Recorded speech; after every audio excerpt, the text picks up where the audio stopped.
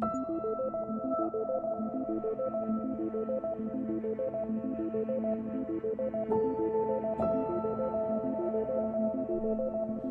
loving Father in heaven, another opportunity is presented to us to fellowship with you that we may know you. We ask for your grace and your Spirit upon us because we are handling sacred matters. So grant us graciously of your Spirit and also put your words in my mouth, O Lord. Help me, Lord, to speak blessings to your children, that the knowledge of God may increase in the land, that we all may be filled with the fullness of God. Take all the glory as you do this. In Jesus' name I've prayed. Amen.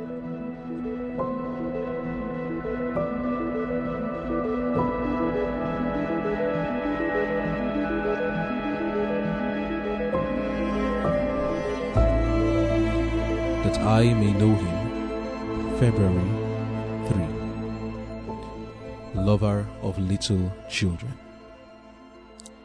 Then were there brought unto him little children, that he should put his hands on them and pray.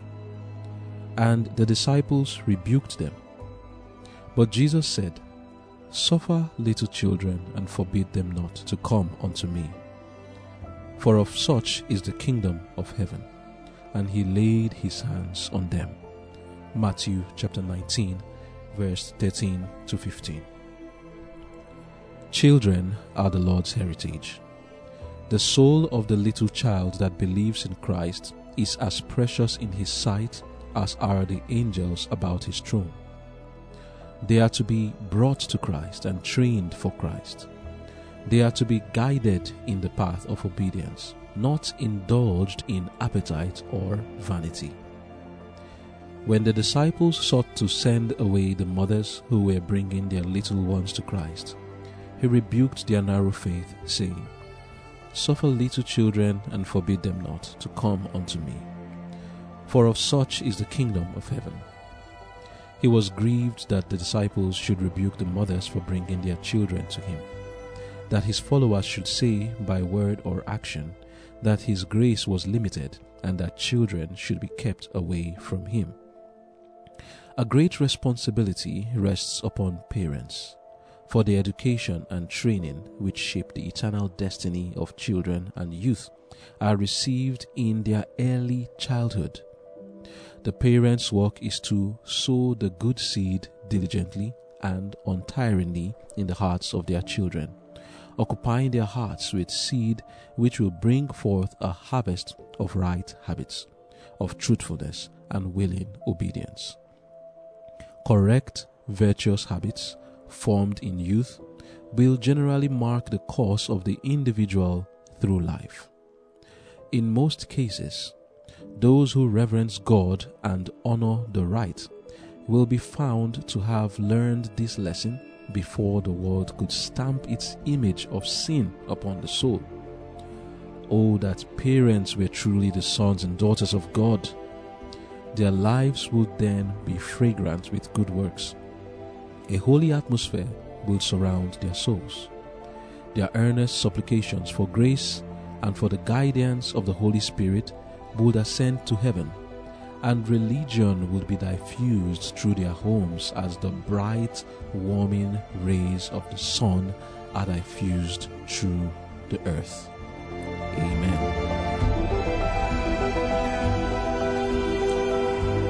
The title of our devotion for today is Lover of Little Children. So we are trying to understand the character of God. Remember that when the knowledge of God is in the land, then we shall have peace. Then there will be joy all over. The reason why we suffer in this world, the reason why there is so much death and pain, poverty and woe and sorrow is because of the knowledge of God that is lacking in the land. If you read the book of Isaiah, reading chapter 11, reading from verse 6 to 9, especially verse 9, it says, They shall not hurt nor destroy in all my holy mountain, for the earth shall be full of the knowledge of God as the waters cover the sea.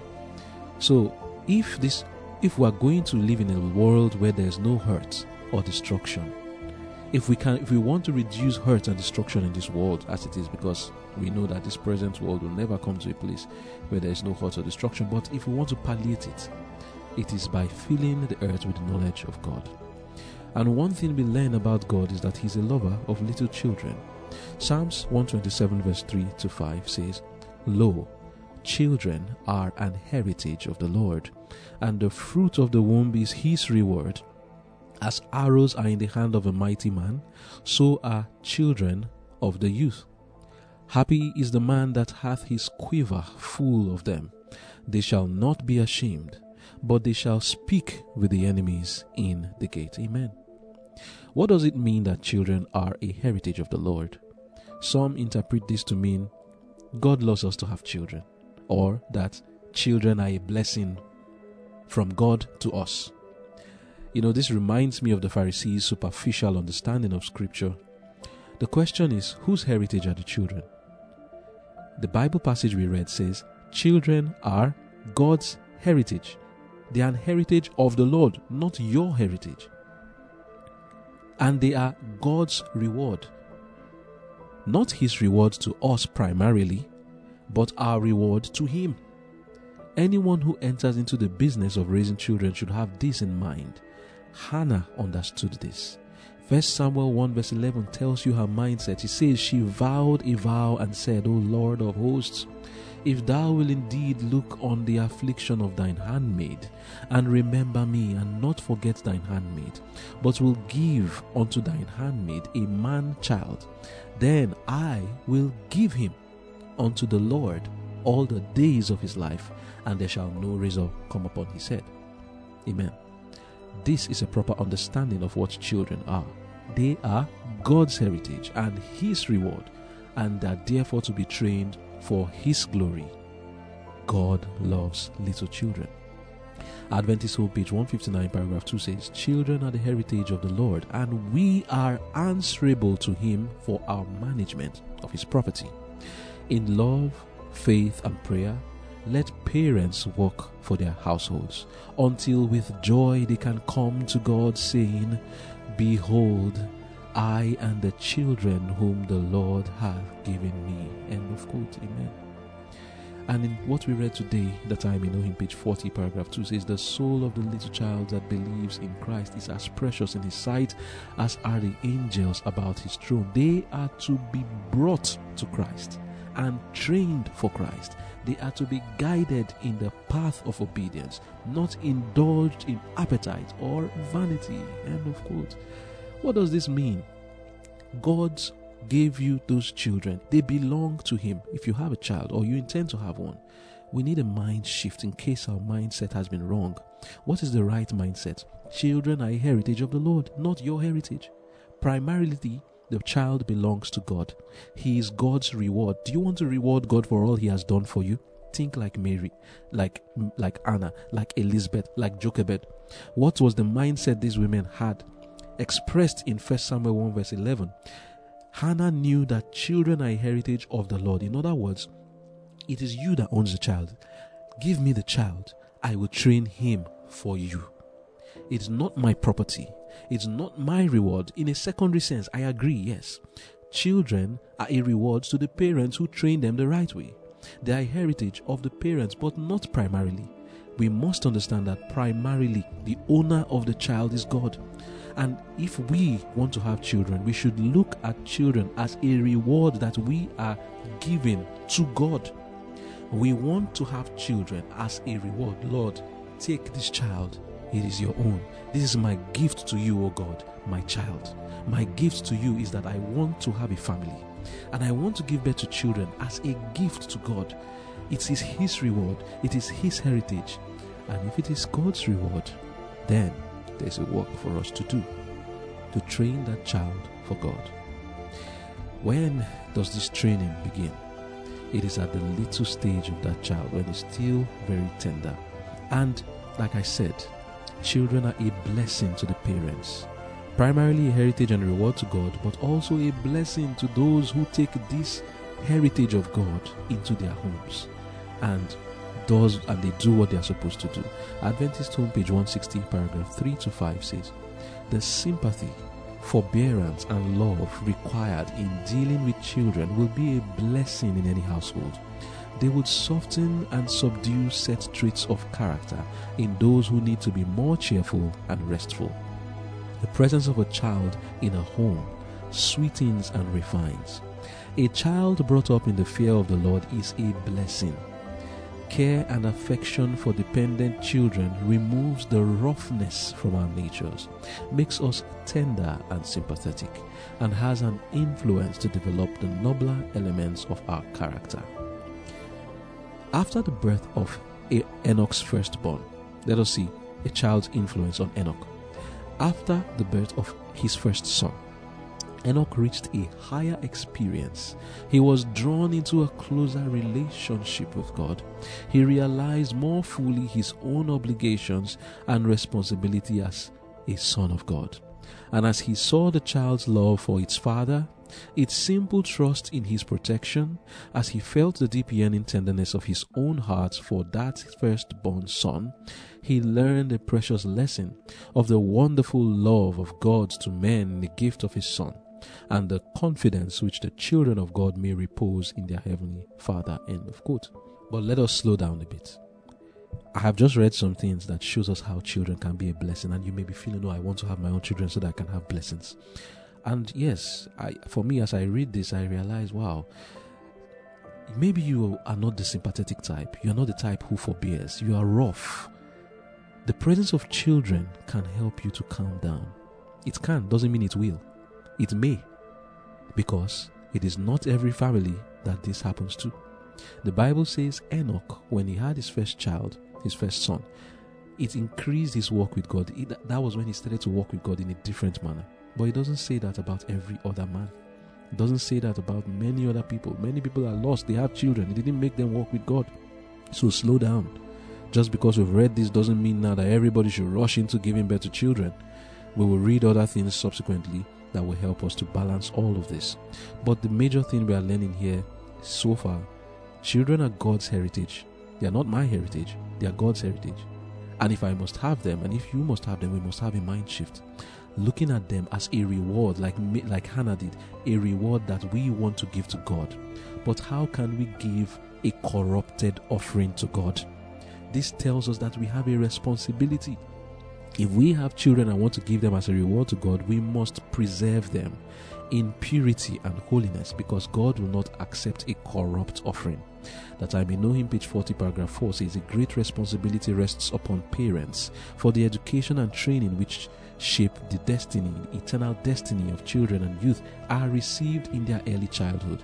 The parents' work is to sow the good seed diligently and untiringly in the hearts of their children, occupying their hearts with seed which will bring forth a harvest of right habits, of truthfulness and willing obedience.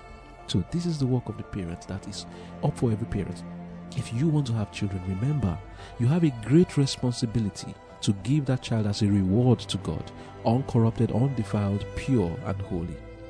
To understand God's displeasure towards parents who do not do their job in training their children with right characters, we only need to look at the way he addressed the sin of Hophni and Phinehas.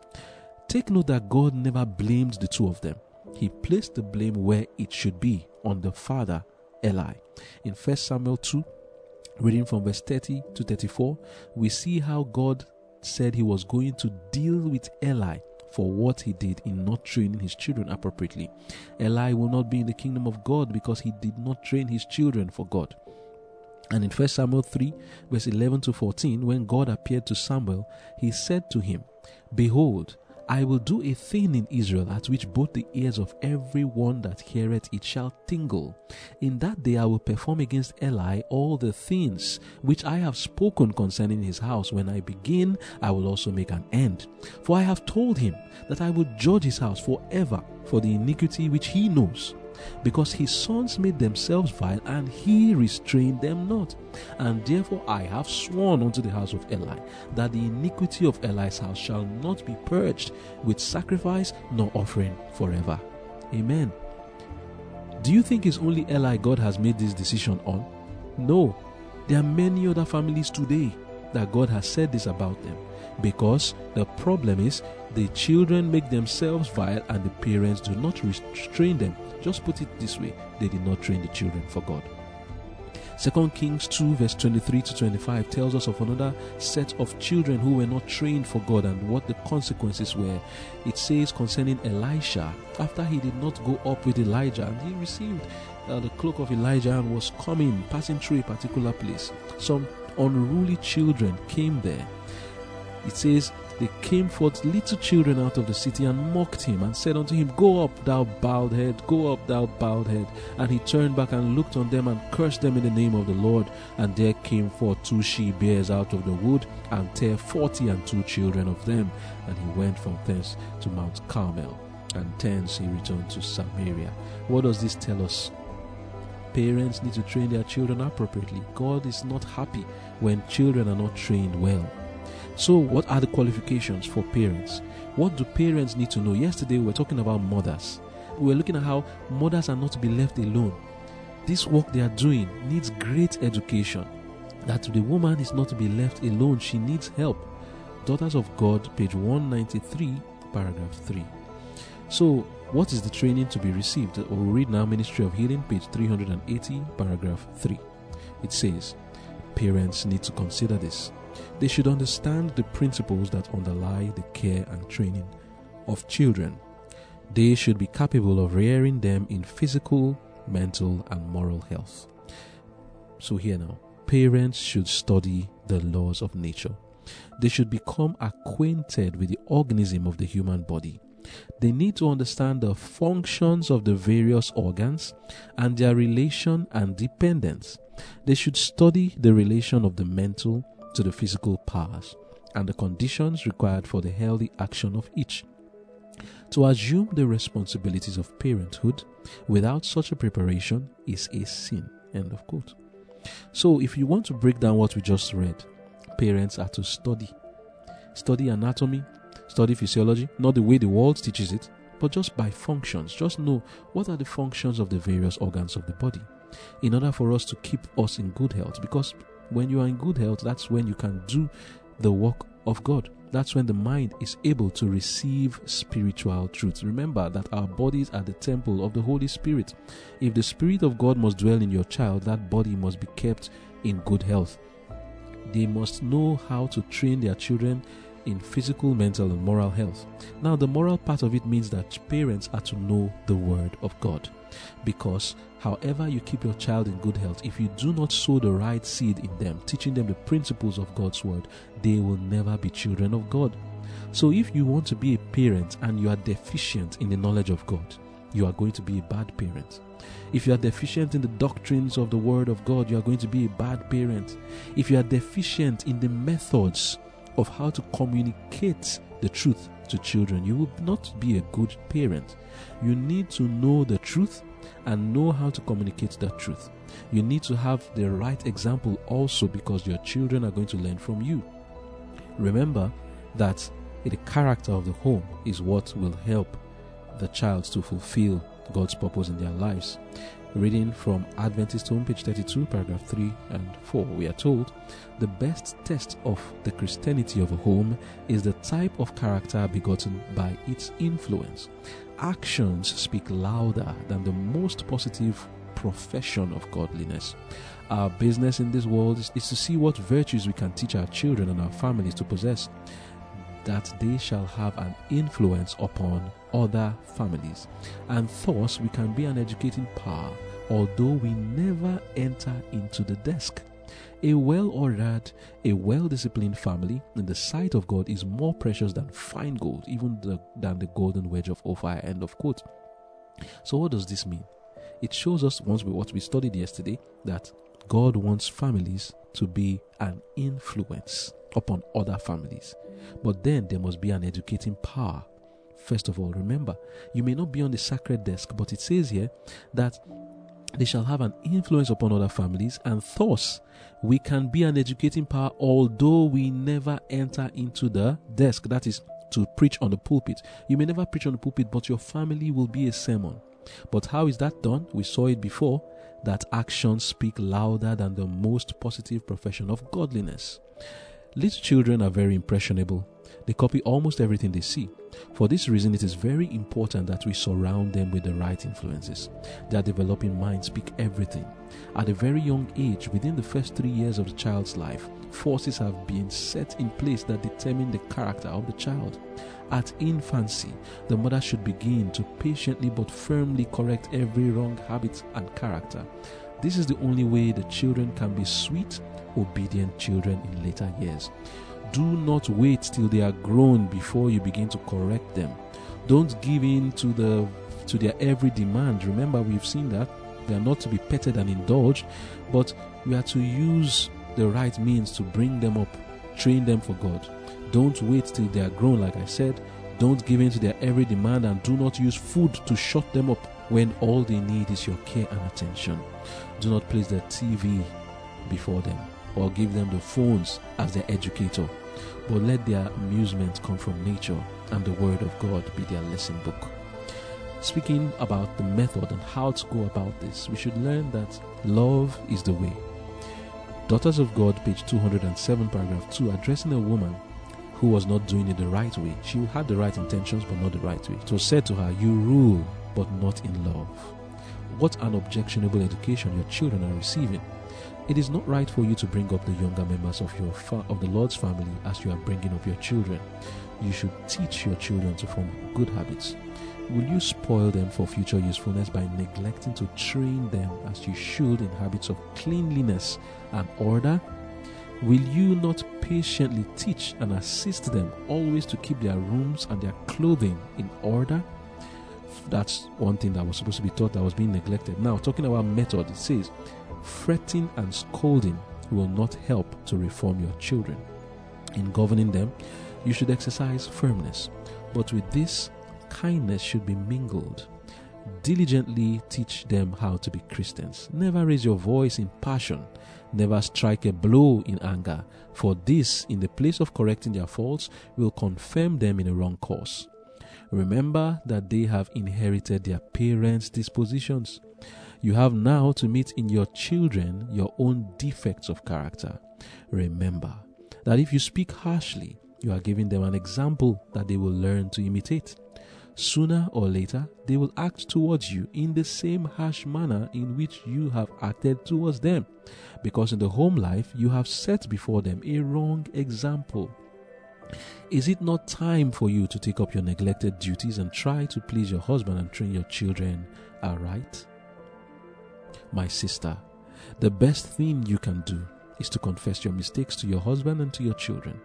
Tell the children that the harsh, rough spirit which you have cultivated is unchristlike.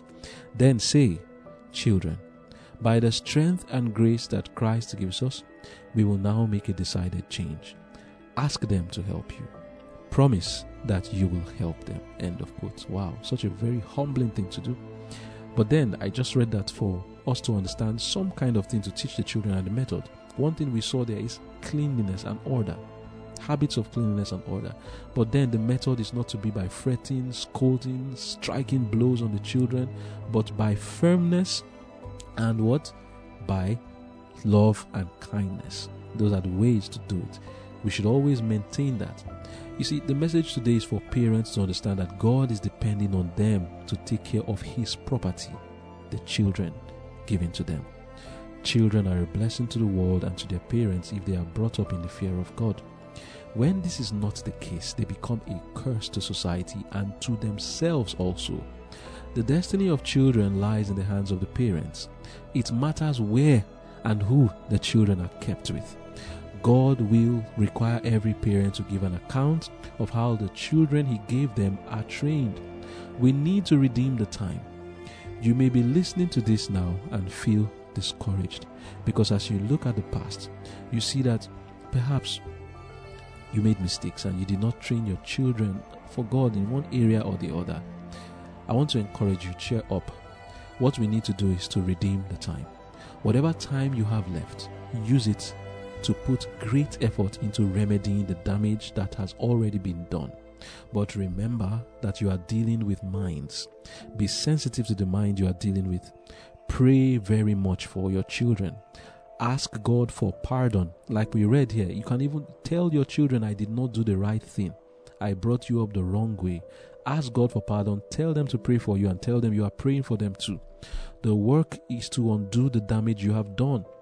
Be patient and tender with them. Reason with them and pray that the Holy Spirit will work on their hearts as you try to undo the damage done. Remember that God loves little children.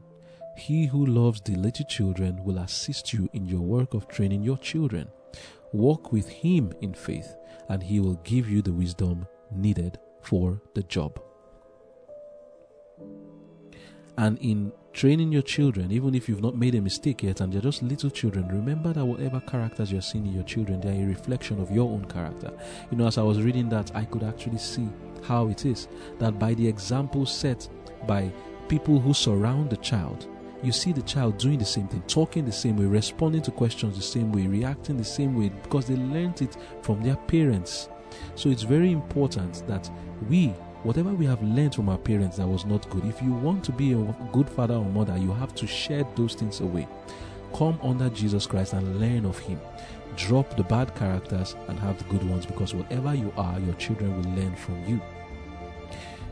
Talking about prayer and the need to exercise great faith in God, I'm reading now Adventist Home, page 266, paragraph 1 down to 267, paragraph 2, to emphasize this in conclusion. It says, it is impossible to estimate the power of a praying mother's influence. She acknowledges God in all her ways. She takes her children before the throne of grace and presents them to Jesus, pleading for His blessing upon them. The influence of those prayers is to those children as a wellspring of life. These prayers offered in faith are the support and strength of the Christian mother.